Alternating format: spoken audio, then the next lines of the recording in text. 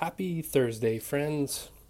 We are going to be, as we move into the month of October, getting back to pastoral words as a regular part of our weekly email. One of the changes, however, that we're going to make this fall and try out for a little bit is that from time to time, you are going to get the pastoral words in a voice recording podcast episode like this. Part of the reason for this is tone is impossible to read. And usually when I begin to sense that the tone of the words is important, I tend to write a lot more. And so this will also keep the emails a little bit shorter. There are a few important announcements. All of these details can be found in our weekly email. The first is that the Jamesons are returning this next week. As you know, Brendan and his family have been on sabbatical since June, and we are excited to welcome them back into our community. Please be praying for them in their transition. I'm getting to spend a little bit of time with them this week to discern together what entering and re-entering looks like for them. Secondly, we have a Welcome to All Souls meal coming up on October 16th following church. As we mentioned this past Sunday, these are going to take on a little bit of a new form. They're still going to be Welcome to All Souls meals, but each of them will carry a little bit of a theme. This way, whether you've been at All Souls for 10 years or 10 weeks, it may be a good place for you to come and to get to know who we are as a church. And October 16th's theme will be that of the church calendar or the eternal year. Here at All Souls, we follow the liturgical calendar, and so we'll spend some time talking about why. What does that have to do with following Jesus and what our hopes are for God and for God's people? And then finally, I want to spend a little bit of time talking about our worship service this Sunday, October 2nd, and next, October 9th.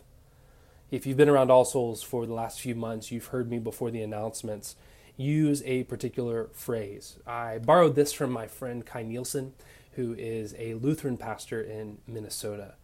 But essentially, we've been saying this, that here at All Souls, we believe that Jesus did not come to help us create bigger or better churches, but Jesus came to help us imagine and then with him co-create a better world.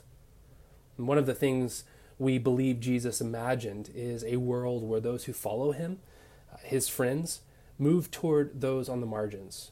If you grew up like I did in the Methodist Church, oftentimes the way we would summarize this is saying that Jesus has invited us to move toward the last and the least and the lost. Of course, coming from Jesus' own words. And so the last will be first and the first will be last. And the king will reply, "Truly I tell you, whatever you did for the least of these, you did for me. For the Son of Man came to seek and save the lost." And there are a number of ways this has been embodied and incarnated at All Souls. And as we are moving into a new season, we believe there is a new invitation before us in incarnating those imaginations and making them our own.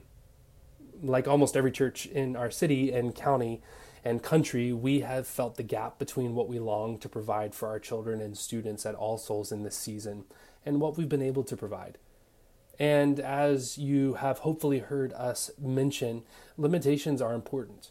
And they're important to discern and to honor when they are limitations for us to grow in or limitations for us to honor.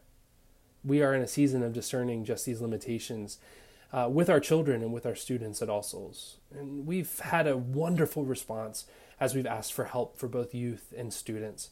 But we continue to bump up against limitations. Currently, we do not have enough volunteers to provide classrooms for children either this Sunday or next.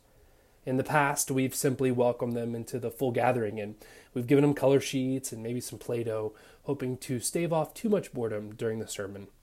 However, this week, rather than the same old, we've been, as a staff, asking Jesus how we might imagine or reimagine these Sundays as we move forward. And here's what our prayer and discernment has led us to. We're going to try something a little bit different these next couple of Sundays. Rather than invite our children and students to be on the periphery, for the next couple of Sundays, we're going to invite them more to the center. Our liturgy will be the Celtic morning prayer liturgy from a few weeks back, so a little bit shorter. But rather than coloring sheets for the children, I'm actually going to give a children's sermon in lieu of a normal sermon. So maybe we'll pass out some coloring sheet for the adults. I think there are, for us, two invitations in this. The first is to embrace the invitation to move toward the last and the least and the lost. And in doing so, little by little, to become the kind of people who do that instinctually. I think it's what God does instinctually. And the second invitation is to embrace the invitation to become and to embrace our amateur status. And my sermons tend to be simple anyway, but I would understand the temptation to zone out or to skip altogether since it's a kids' Sunday, right? But if I could, I would ask, if you can, stay and be present. You and I wake up daily and we begin again. We begin again with God, with ourselves, with our neighbor. And this is a continual rhythm that's meant to be a part of our spiritual life. And I think it's an important invitation for us in this moment to always begin again, to embrace what it means to be an amateur. And so, friends, I look forward to this Sunday, and I look forward to next. I look forward to giving space for these beautiful souls. And so, my friends, God shalom to you this week. May He guide you through the wilderness and protect you through the storm. May He bring you home rejoicing at the wonders He has shown you. May He bring you home rejoicing once again into our doors. In the name of the Father, and of the Son, and of the Holy Spirit. Amen.